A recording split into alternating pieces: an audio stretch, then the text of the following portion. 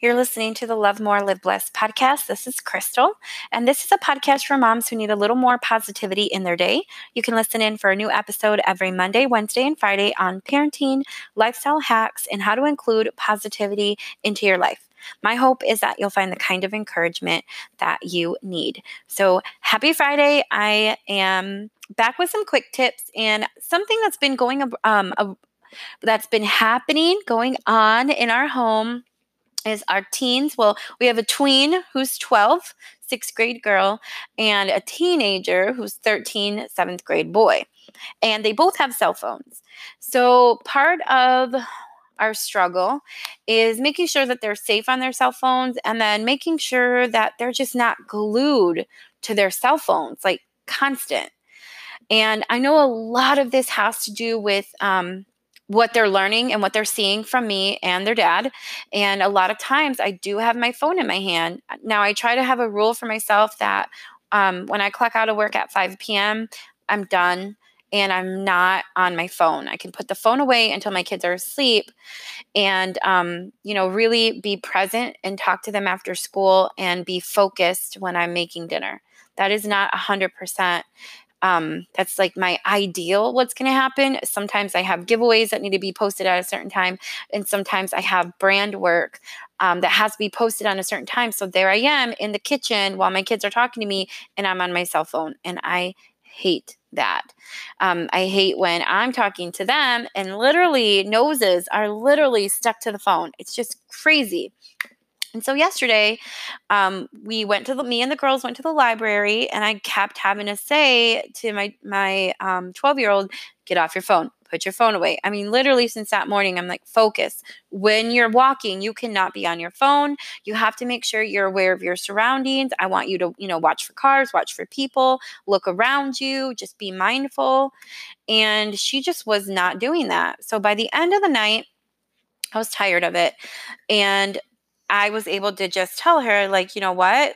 You're going to have to turn in your phone for the day. You're not going to take it to school tomorrow. You just need a break because it feels like and she just got her phone back a couple weeks ago after being off of it for months. So I know that she's just trying to catch up on the lost time. I understand that.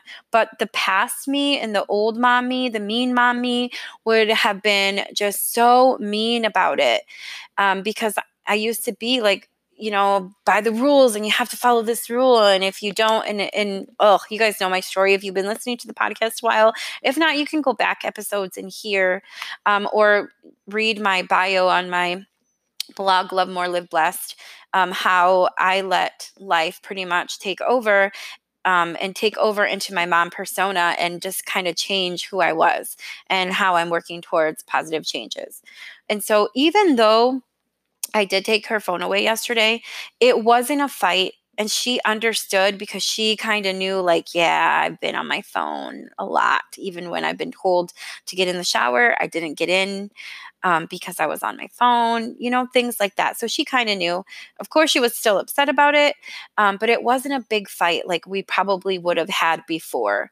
It wasn't, yelling or screaming or anything like that. It was just like, hand over your phone. You will get it back tomorrow. I think it's really important for kids to know when they're in trouble, when that time, like whatever you're taking away, if you're taking away or however long they're grounded, they need to know an end date because that helps. That's my personal opinion, and that's what I do. But anyway, so I was really happy that was able to go positively this morning when there was, no phone for going to school. There was no fight. She was in a good mood. That's one of my favorite things about her is that she's resilient and she can, pop back and be happy even when not so happy things are going on. That's something I love about her.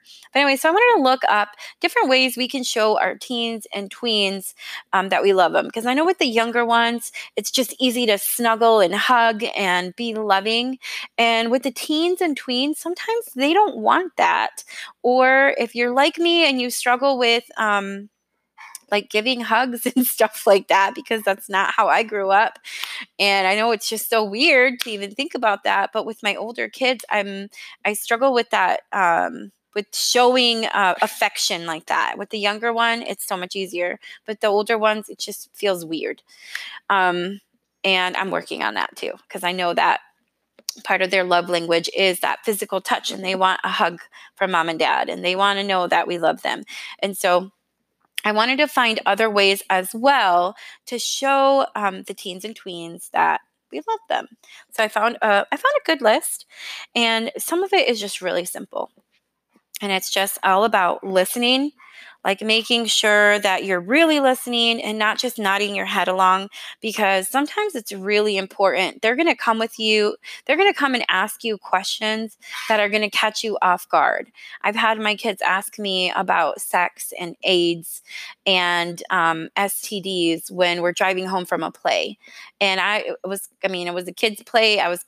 Did not have that topic on there, but I was really happy that I was listening to them and not on the phone when we were in the car, because then I could have that conversation and be able to answer their questions and not make them feel bad for having questions or being curious. You want to make sure that you respect their struggles. So it's so easy, to think like, oh my God, they're going to get over it. Like, roll your eyes at all the teenage drama.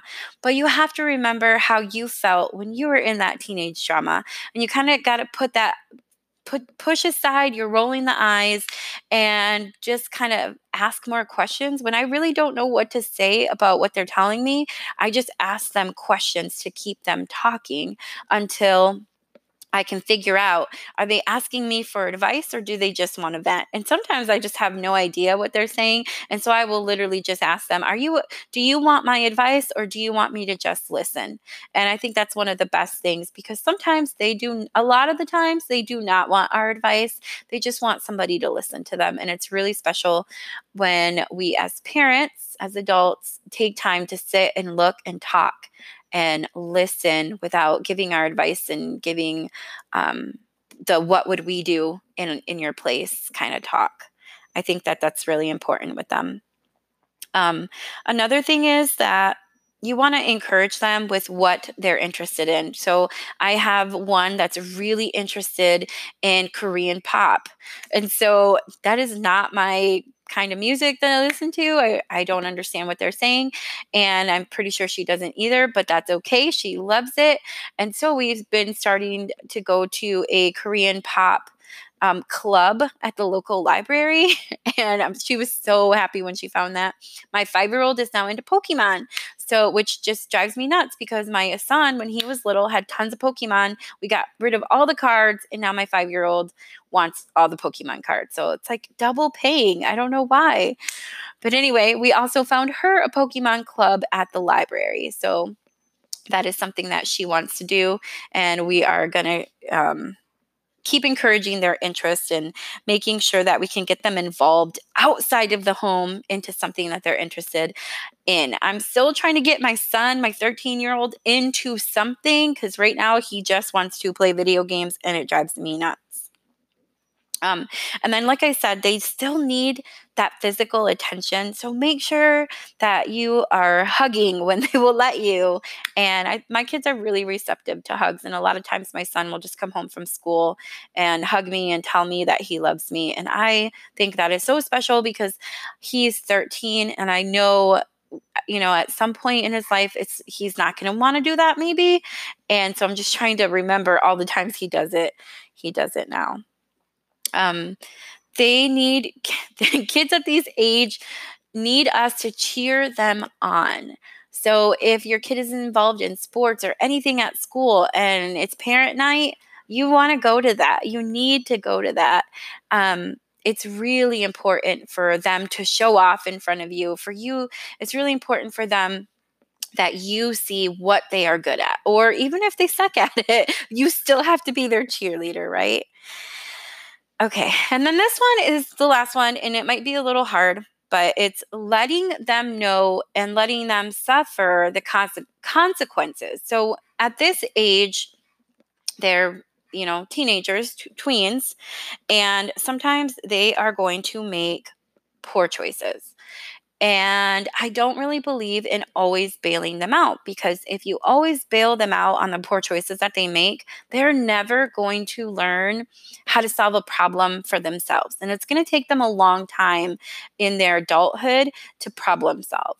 So I definitely think that, suffering a consequence, which is not, it's not something that's, crazy or whatever. You don't want them getting in trouble with the law or anything like that. But you want to make sure that they know that everything has a consequence, and you can explain that to them. And that's what I always tell my kids, like when they are mad about being in trouble. And I tell them, if I went to the store and I stole something, I would go to jail or I would get in trouble for shoplifting. Do you think that's right? Since there's a law that says we cannot shoplift? And they'll say yes. And then I'll say, okay, well, this rule was broken or whatever. And then this is your consequence. And this is what you have to do to fix it or replace it or, be grounded, something like that. Nothing crazy. But that's it. Those are a couple of things that have been up on my mind to share about teens and tweens. I really think that um, it's so much fun right now with the 12-year-old and the 13-year-old because they're so self-sufficient, and they can help out with dinner, cooking, babysitting, and they're fun to play with. They're fun to hang out and play like Uno, and we're like, oh, we're gonna have Uno night. It's been a long time since I whooped you guys at Uno night. And then they're like, yeah, I'm pretty sure you did not win last time we played. So like, talking, crap talking, I guess. I don't know. But anyway, it's a fun age. It's not a scary age, and we don't have to make it scary. I really think that how it unfolds is how we perceive it. And so if we can change our attitude, I really do think if we can change our attitude, that's going to be noticed in the household. And then they will also change their attitude. That's it for today. And I will be back on Friday.